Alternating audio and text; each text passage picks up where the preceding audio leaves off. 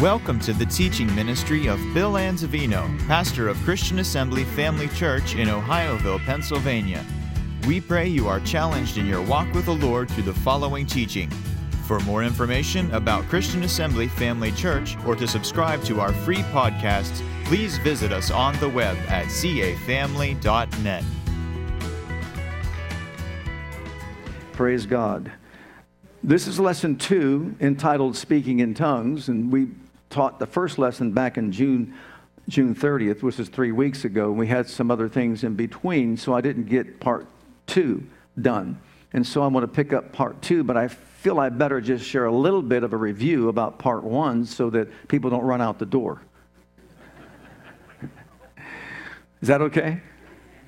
All right. We talked about, first of all, whenever you teach a subject like this, there's going to be certain attitudes that exist among the people. So what I'm asking is to set aside your bias and let's just look to the Word of God. Set aside your traditional teaching that you've been taught. Let's look to the Bible and let's just take it for what it's worth. Let's see what it says about this subject, okay? So the first attitude that exists is going to be those that are charismatic Pentecostals. They're going to be excited and enthusiastic about it. The second one, they're going to be horrified because this is their worst nightmare. They brought someone to church for the first time, and of all the times I brought a person to church, he's got to be talking about speaking in tongues.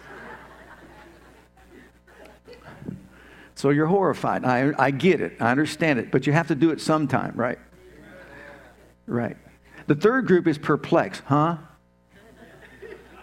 What's he talking about? What's this thing? And the last group, they're nonchalant. Take it or leave it. You know, I believe in it, but I don't pursue it, and just this nonchalant attitude toward it. Okay. We made also some observations. And like I said, you can get the first CD and listen to all the details, but some observations are these. There are those that may say that if you don't speak in tongues, you're not saved. That's not true. You can be very much saved. Okay? Doesn't matter if you speak in tongues or not. You can be saved. You're still saved. Or you're an inferior Christian. No, that's not true. Anyone that would say something like that has never read 1 Corinthians chapter 13, the first few verses, the first 3 verses that teach us and tell us that if you speak in tongues and have not love, you're making a bunch of noise. That's it. That's all you're doing. Because love is to be the motivating force behind all the gifts. To understand 1 Corinthians 12 is power, 13 is love, and 14 is order. So right between power and order, we have love in the middle. So desire the spiritual gifts, but follow love. Charity is in the middle of all that. So they're all based on the love of God. So don't ever say that to somebody. There's nobody who's superior as a Christian. We're all his masterpiece, recreated in Christ Jesus. Amen? Then the third thing we talked about, and you will never understand this subject. Trust me. You will never understand this subject. You will not understand what Paul taught in 1 Corinthians chapter 14 until you understand this. The gift is diversities of tongues, which means varied, different kinds of tongues. Number 1, sign tongues. Number 2, ministry tongues. And number 3, devotional tongues, with the emphasis on devotional tongues. And that's exactly what Paul was trying to explain in 1 Corinthians chapter 14. There are those 3 kinds of tongues. And if you just say there's one kind, then you're going to get confused. You won't know what he's talking about. In 1 Corinthians chapter 14, you're going to get it all mixed up. So we're trying to straighten things out. Okay? All right. Then the next, there's a pattern. When I say about pattern, go to the book of Acts. Many believe that the birth of the church began when? On Pentecost. Right? Pentecost is when the Spirit of God descended from above and filled 120 believers that were already saved. They gave their hearts to Jesus. They were there in the upper room. And Acts chapter 2, verse 1 through 4, when the day of Pentecost was fully come, they were all with one accord in one place. They heard a sound from heaven as a rushing mighty wind, filled all the house where they were sitting. And there appeared unto them cloven tongues like as of fire, and sat upon 2 of them, 3 of them, all 120 of them. Make this clear. 120, including Mary, the mother of Jesus, was in that upper room. Did you know that she spoke in tongues?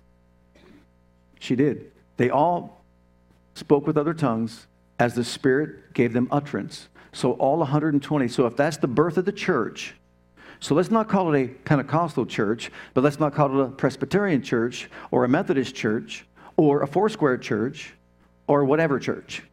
a Catholic church or any other name of any church, okay? It was Christians who spoke with other tongues when they were baptized in the Holy Spirit. Can we agree to that? Is that clear? Is that clearly stated in Scripture? Okay, the pattern, let's progress from there. Let's go to Acts, and let's look at Acts chapter 8. Philip went down to the city of Samaria and preached Christ to them, and the people gave heed with one accord, seeing the miracles that he did, and so on. The bottom line is they all got saved. When they got saved, the Bible says they were baptized in water. They sent for Peter and John, who, when they would come down, prayed for them that they might be filled with the Spirit. They laid hands on them, and they got filled with the Spirit. And they spoke with other tongues as well. So now we have a bunch of Christians, 120 that got saved and spoke with tongues on Pentecost. Now we have another group in Acts chapter 8, Samaritans no less. You know, the Jews and the Samaritans didn't get along, but they all spoke with other tongues as also. Then we go to Acts chapter 9. And in Acts chapter 9, a man by the name of Saul of Tarsus, who was destroying the church, who was killing people, right? He sees Jesus on the Damascus road. And when he sees Jesus, he falls to the ground. You know the story. He had a great conversion. All of a sudden, he's blinded and everything. And Ananias goes and he prays for him. Why? To receive his sight and to receive the Holy Ghost. Now, Paul the Apostle, Saul became Paul the Apostle, spoke in tongues more than ye all. Remember he said that? I speak in tongues more than ye all.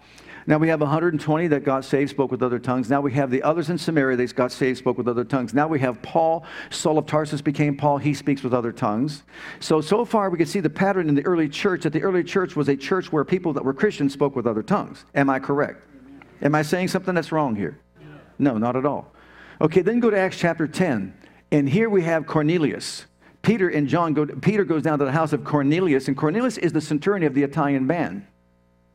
Now we're going to pick on the Italians. The first Gentile group, right?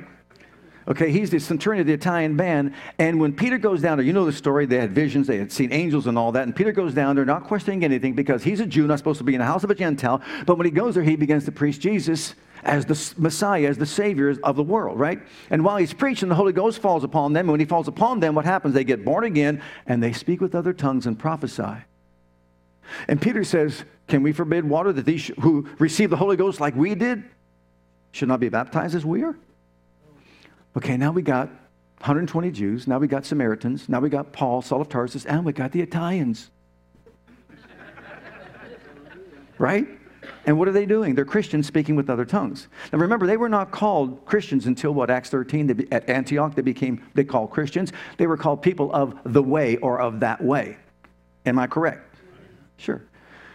So far, the pattern in the church is every Christian spoke in tongues. And who initiated it? God did with the Jew, and God did with the Gentile at Cornelius' house. But let's not stop there. Because now we can go from Acts chapter 10 to Acts chapter 19, and there the Bible says Paul was passing through the upper coast of Ephesus, and he saw certain ones that were disciples. He said, have you received the Holy Ghost since you believed? This is like 20 years after the resurrection. They said, we never heard whether there be a Holy Ghost. And he said, well, then what were you baptized into? They said, John's baptism. He said, oh, he baptized to repentance, but there's one that came after him, Jesus, who you need to believe on. So we got them saved, baptized in water, and then laid hands on them, and what happened? Holy Ghost came on them, and they spoke in tongues. So let's let everything else go and just go to the early church. What was the early church comprised of? Christians who spoke in tongues. That's simple. Christians who spoke in tongues. And for the first century, the first 100 years, that was Acts 20, and it went on from there. How do I know that? Because the Corinthian church. Now you're talking about people that hung from the chandeliers. They were the crazies, the holy rollers. Mm-hmm. And Paul, now remember, 1 Corinthians, what did he say? He's trying to put order in that church because they're all going crazy speaking in tongues. That's not what it's about. It's not about hanging from chandeliers and rolling on the floor. As a matter of fact, it's dear to my heart because it saved my daughter's life. And I've shared that with you many times. If it wasn't for tongues, I thank God for it. But anyhow, the Corinthian church spoke with other tongues as well. So can you see the pattern here? People today think it's foreign, like it's wrong. It's just, read your Bible and see if what I'm saying is not true. Either a person's dishonest if they don't see that because I'm quoting Scripture. This is exactly what happened in the first 20 years at least of the church. Christians spoke in tongues. That was common. That was as it should have been. And Paul made that very clear. And though we try to clear up some false beliefs. False beliefs. And we talked about that. Some people believe that, for example, it's not for today. It's not true. It's not for today, they'll say. Jesus himself said, if you believe on me, you will speak with new tongues. First, you'll cast out devils and speak with new tongues. He said that in the Great Commission. He that believes on my name. You believe on his name? Secondly, that we talked about those who say tongues have ceased, and they think we don't know that verse of Scripture. In 1 Corinthians 13, well, my point is this. If tongues have ceased, then knowledge has vanished away. You know what that means? If tongues have ceased, you don't know anything. And neither do I. But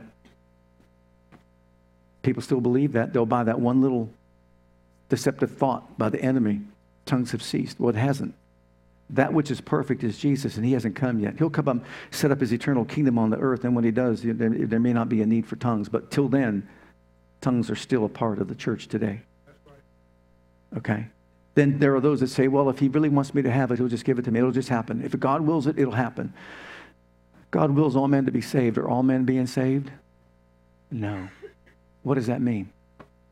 We've got a part to play in it. It's our choice. Can I clear up as we continue? Can I make a clarification of another false belief that people have? There are those that have been taught that tongues is of the devil.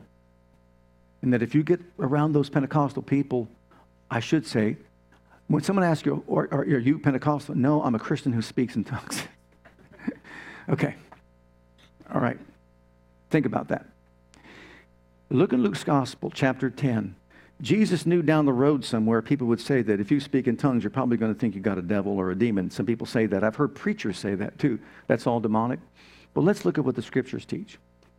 And the 70 returned again with joy, saying, Lord, even the devils are subject unto us through thy name. And he said that unto them, I beheld Satan as lightning fall from heaven. Behold, I give unto you power to tread on serpents and scorpions. Everybody say serpents. Everybody say scorpions. And over all the power of the enemy, and nothing shall by any means hurt you. So when he was referring to serpents and scorpions, he's talking about demons and devils, right? Okay, so look at Luke 11, verse 11 through 13. If a son shall ask bread of any of you that is a father, will he give him a stone? Would you give your son a loaf of bread if he wanted bread? Or if he asked a fish, would he give him for a fish, give him a serpent? What's the answer? No.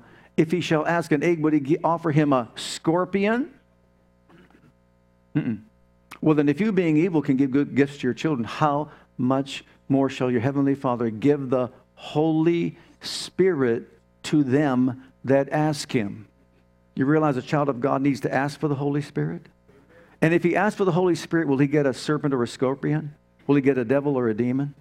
I served a devil for 24 years. He never let me speak in tongues. I got saved for what the Holy Ghost spoke in tongues. Everybody said, you're of the devil. Figure that out. Go figure. Does that make any sense? All right, conclusions. Number one, speaking in tongues is biblical. Look at 1 Corinthians chapter 14 and verse 2. For he that speaketh in an unknown tongue speaketh not unto men, but unto God. For no man understandeth him, howbeit in the Spirit. Everybody say in the Spirit. He speaks mysteries. Notice if he speaks in tongues, he speaks not to men, but to whom? To God. He is speaking directly to God in the Spirit. You know what he's saying here? When you speak in tongues, you engage your spirit, which bypasses your soul, your reasoning faculties, your mental capabilities. Okay, and I'll show you that. Look at 1 Corinthians 14 and 15. For if I pray in an unknown tongue, now notice this. Does he say his head's praying? My spirit prayeth, but my understanding is unfruitful. In other words, I don't know what I'm saying. Well, what is it then? Now notice this. I will pray with the Spirit, and I will pray with the understanding also. So that means with my intellect and also with my heart. I will sing with the Spirit. I will sing with the understanding also. Else, when thou shalt bless with the Spirit, that would be with tongues, how shall he that occupies the room of the unlearned say amen at thy giving of thanks, seeing thou understandest not what thou sayest? So you see it's in tongues. For thou verily givest thanks well, but the other is not edified. I want you to see the whole distinction that he's making here is between the private and public use of tongues. And so here he is saying, I will pray with my spirit, and I will pray with my understanding. I will pray in English or Hebrew, whatever your language might be, but also I'll pray with my spirit. I'll let my spirit pray, and not just my head pray with reasoning and understanding. In other words, it could take our prayer to another depth, but we'll see that in just a moment. But here he is saying there's the ability that we have to pray with our understanding and also with our spirit. And the spirit, praise God, is, I believe, more in tune, in touch with spiritual things than our head might be. Really. Okay, look at the next one in verse 18. I thank my God, I speak with tongues more than ye all. I told you he was from the south. Southern Tarsus is where he came from. Do you know for him to say I speak in tongues more than you all, he's speaking to the Corinthian bunch. And they're a bunch of wild tongue talkers. They're out of order and all that. But we're going to see how he's putting order in the use of tongues. And this is where people get confused and messed up. And then some take it to an extreme to where it becomes repulsive to other people. And why? Because the enemy doesn't want God's people to be using something that's so powerful and beneficial. Okay. So look at verse 39 of the same chapter and put on your seatbelt. Okay.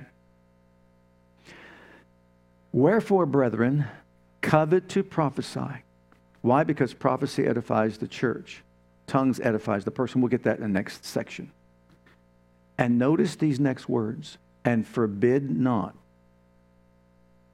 Forbid not to speak with tongues. Wait a minute. He's talking to this church and the leaders of the church and telling them, don't you forbid anybody. Not necessarily publicly. Because if it's public, then there must be an interpretation, right?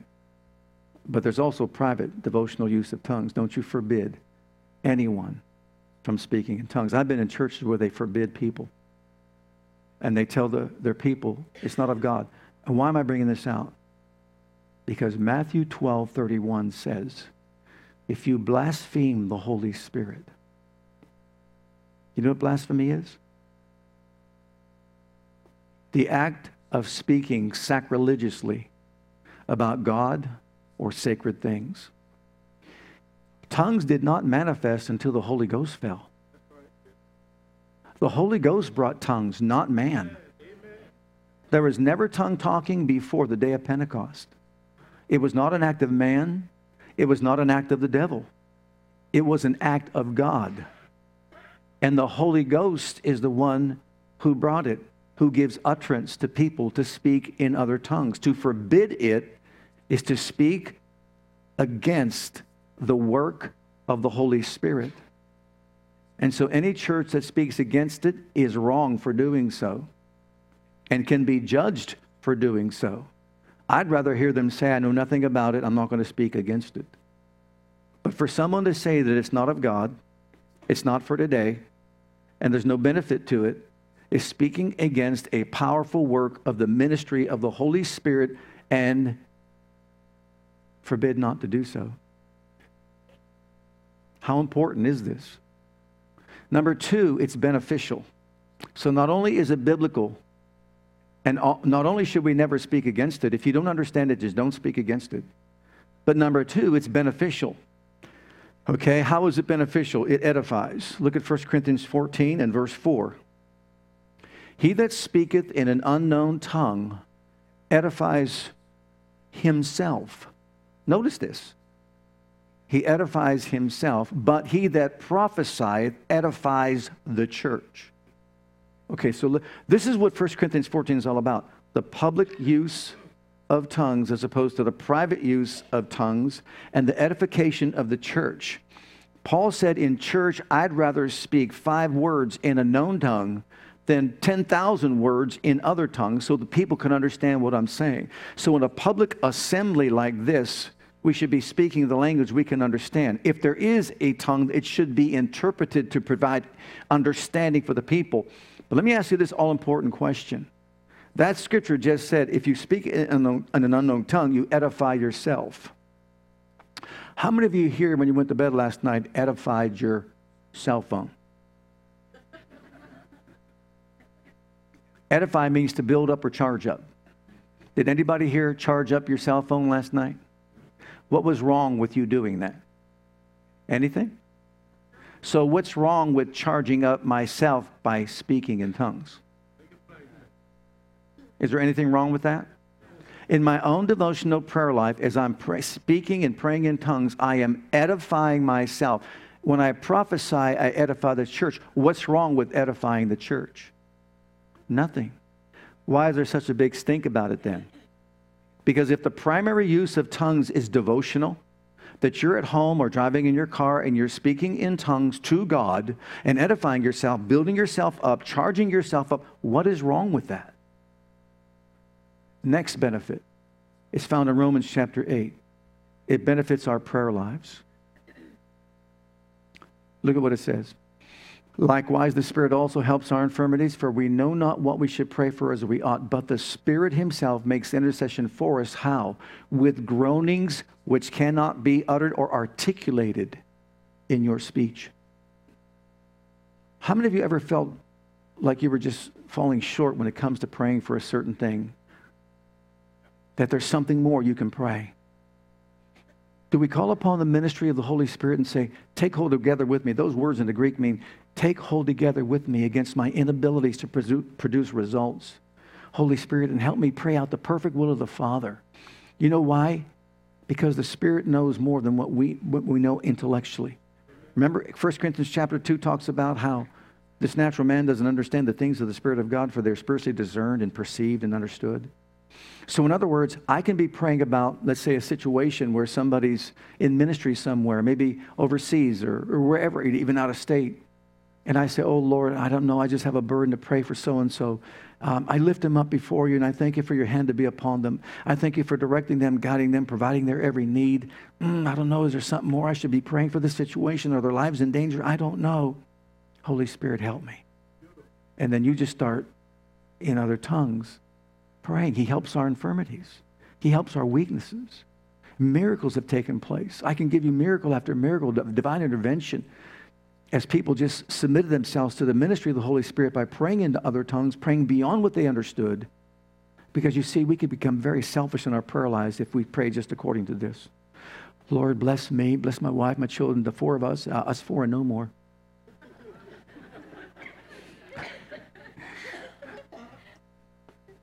Are you seeing this? Okay, you can pray in the Spirit. Also, it stimulates faith and love. Look at Jude 20 and 21. Remember, I had you quote or confess in the Spirit, in the Spirit, in the Holy Ghost. Praying in the Spirit is praying in the Holy Ghost. But you, beloved, building up yourselves on your most holy faith, praying in the Holy Ghost. I heard someone define it this way. Praying in the Holy Ghost means you just pray with more fervor. How do you do that? No, if you follow the scriptural teaching of it, praying in the Holy Ghost is praying by the power of the Holy Spirit in other tongues. So you build yourself up on your most holy faith, praying in the Holy Ghost. Keep yourselves in the love of God. Anybody here need to have some stimulated faith? Anybody need to have your love walk stimulated? Here's one way to do it. Because you see, it's the Holy Ghost that sheds abroad the love of God inside your heart when you receive salvation. So the love of God is in there. But you know, that love of God could be pushed down when people wrong you and you get hurt, have hurt feelings, emotions, and that sort of thing. And you pray in the Holy Ghost, you can stir that gift right back on up. You can charge yourself right back on up. And then you have greater faith and you're walking in a greater revelation of the love of God in your life, manifestation of the love of God. So you build yourself up on your most holy faith. And you keep yourself in the love of God by praying in the Holy Ghost. Look at the next one. The next one helps us control the tongue. This is the best remedy, I believe, for a loose tongue other than duct tape. Duct tape has many uses. You realize that. What does James chapter 3 and verse 8 say about the tongue? The tongue can no man tame.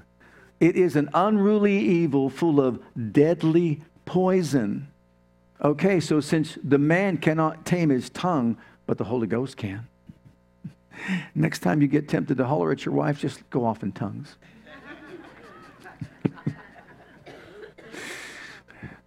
Because you'll be saying wonderful things. No, yielding your tongue to the Holy Ghost will help you control your tongue, your speech, your words. And why is that important? Death and life are in the power of the tongue, and they that love it shall eat the fruit thereof. What does that mean? Back it up to Proverbs 18, verse 20. And Proverbs 18, verse 20 says, a man's belly shall be satisfied with the fruit of his lips, or the fruit of his mouth. And with the increase of his lips, so shall he be filled. You know why we make our confession every time we meet together? Because the words you're speaking will feed your spirit.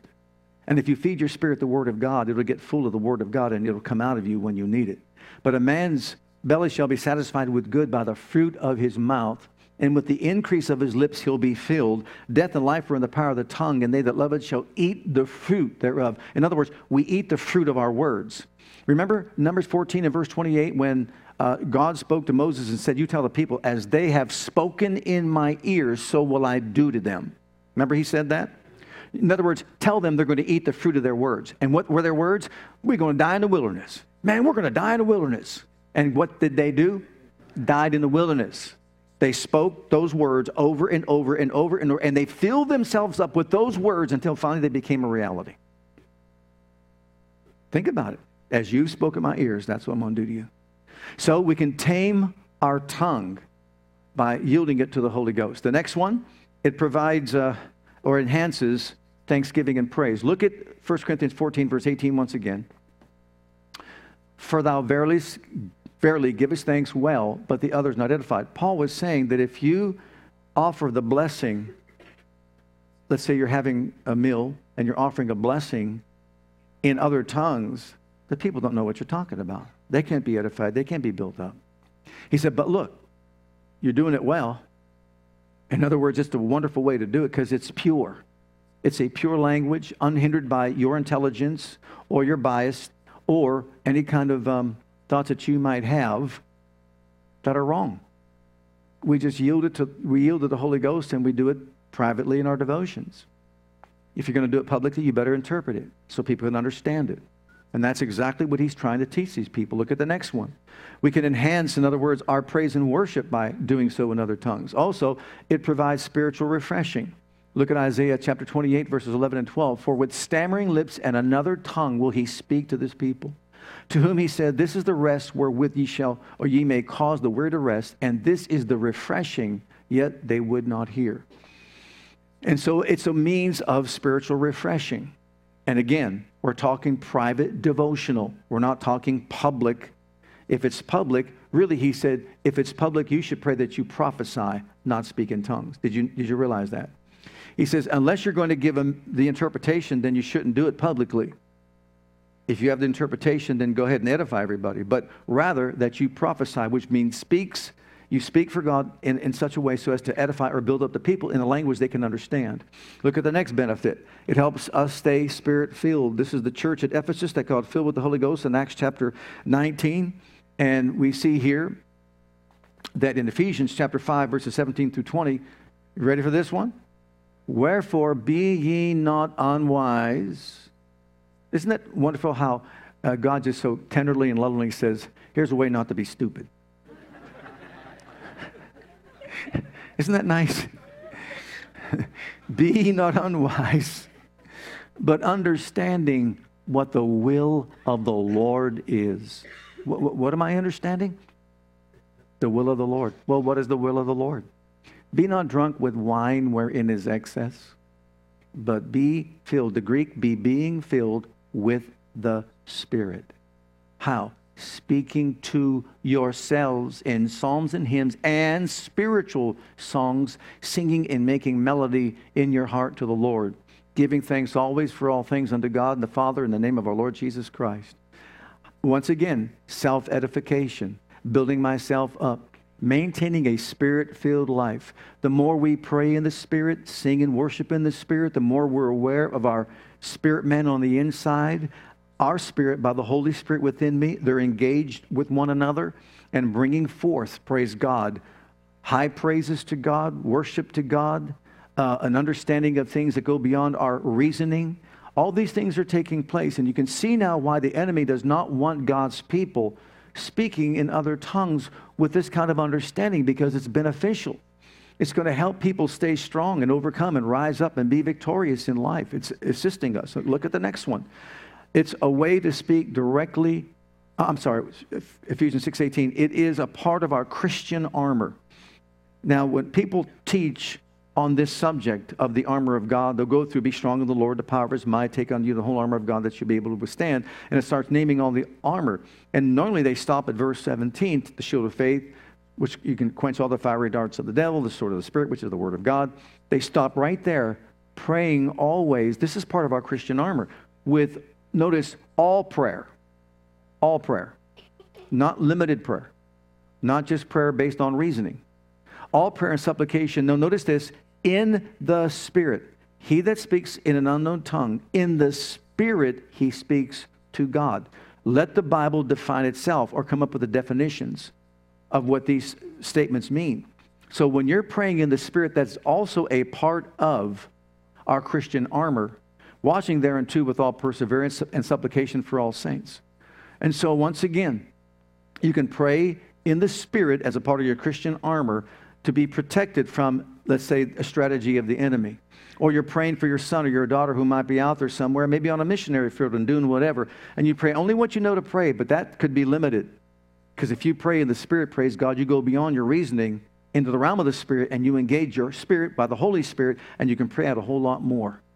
And that's praying to the perfect will of God. It's a means by which we can pray the perfect will of God. I don't know why anybody would want to shy away from that. Finally, let's look at this one. It's a way to speak directly to God. Look at that verse again, 1 Corinthians 14, verse 2. Look at what it says. He that speaks in an unknown tongue speaks not unto men. So you see, it can't be public if he's not speaking to men. He's speaking unto God. No man understands him. Howbeit in the Spirit he's speaking divine secrets. The word mystery means divine secrets.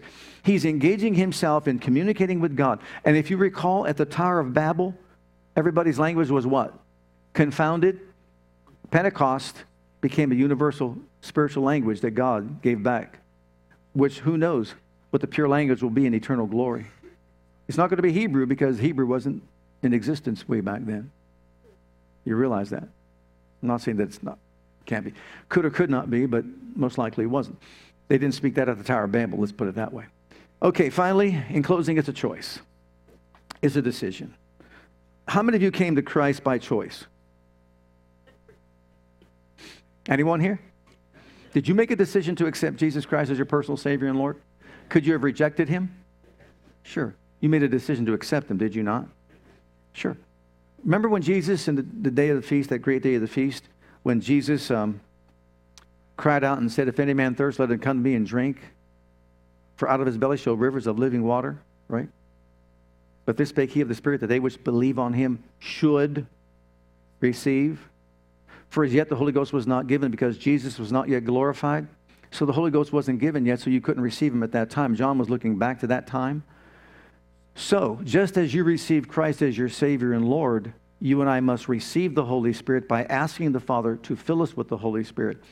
He's not going to force the Holy Ghost on anybody. And he's not going to make you yield to speaking in tongues and embarrass you in a public scenario. I think people have this idea. If I get filled with the Holy Ghost and speak in tongues, I'll be walking through Walmart one day, and all of a sudden, the microphone's going to come up and just get a hold of me and just make this announcement in tongues, and all the people there in Walmart are going to think I'm a holy roller. Well, that doesn't happen. No, Paul said, I will. It's a gift. Just like you're giving, if you're giving. Anybody ever have all of a sudden your checkbook just popped out of your purse and opened up, and one of the checks just flew out of there and went into the offering? Did that ever happen to you? Or maybe $1 just flew out of your pocket and just said, I didn't mean to do that. Right into the offering bucket. That doesn't happen. You have to yield. We have to receive the Holy Ghost and yield to the Holy Ghost. So look at 1 Corinthians 14, verses 14 and 15 once again. just to reiterate, what Paul is doing, he's teaching them the distinction between private and public use of tongues. He's trying to explain that if you speak in tongues privately, that's perfectly fine. You build yourself up. But if you're going to do it publicly, you've got to do it with interpretations to build up the whole church. So rather prophesy than speak in tongues publicly so that you can build up the church. Pray in tongues privately so you can build up yourself. Now notice what he says here. For if I pray in an unknown tongue, notice, my spirit prayeth. Is it not time to let your spirit pray? And not limit yourself to your own understanding. But my understanding is unfruitful. What is it then? I will pray with the Spirit, and I will. Notice the I will. This is something that we will to do. I will pray with the understanding also, and sing with the understanding also. I will sing with the Spirit and sing with the understanding also. I will. It's a matter of the will. It's something that you're choosing to do, so it's by choice. I chose to accept Christ as my Savior. I choose to be filled with the Holy Ghost and ask my Heavenly Father to fill me with the Holy Ghost. And someone says, but I'm afraid if I do, I'll get the tongues. When you buy a pair of shoes, the tongue goes with it.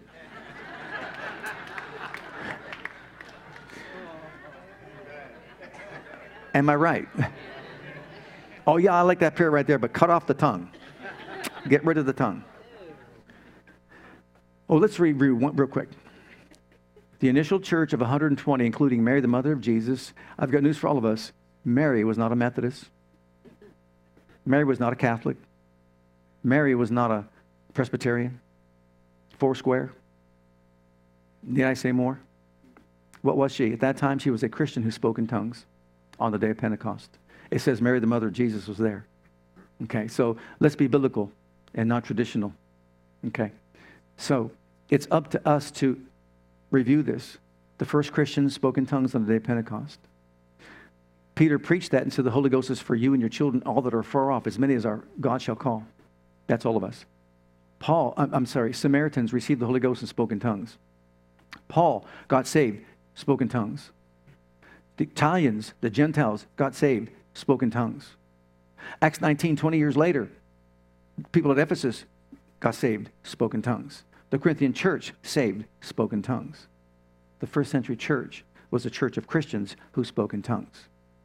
It was lost during the Dark Ages and messed up because the enemy wanted to destroy that ministry of the Spirit. So it shouldn't be strange, and it shouldn't be something that's off. Really, if we're biblical and we understand it, it's for all of us today. Look at Galatians chapter 3 and verse 2. It's by faith. This only what I learn of you. Receive ye the Spirit by the works of the law or by the hearing of faith. What is the answer? What is the answer? The hearing of faith. How does faith come? By hearing by the Word of God. So if you hear it's not for today, what are you going to have? No faith to receive. If you hear it's only for a select few, what are you going to receive?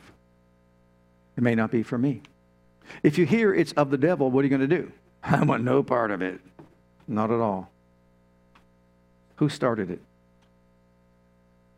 It's not a trick question. Mark's Gospel 16. Go in all the world, preach the gospel to every creature. He that believes and is baptized shall be saved. He that believes not shall be damned. And these signs shall follow them that believe in my name. 1, they shall cast out devils. 2, they shall speak with new tongues. Who said that? Well, has his name lost any of its power? Has it diminished in any way? No. And then he named 3 more signs. So in other words, it's for the church.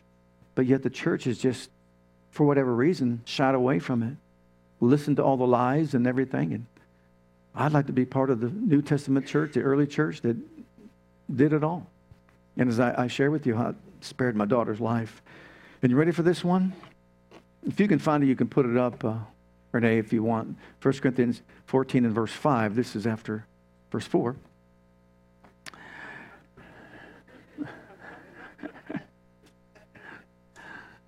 Fourteen, not 4. 14, verse 5. 1 Corinthians 14 and verse 5. I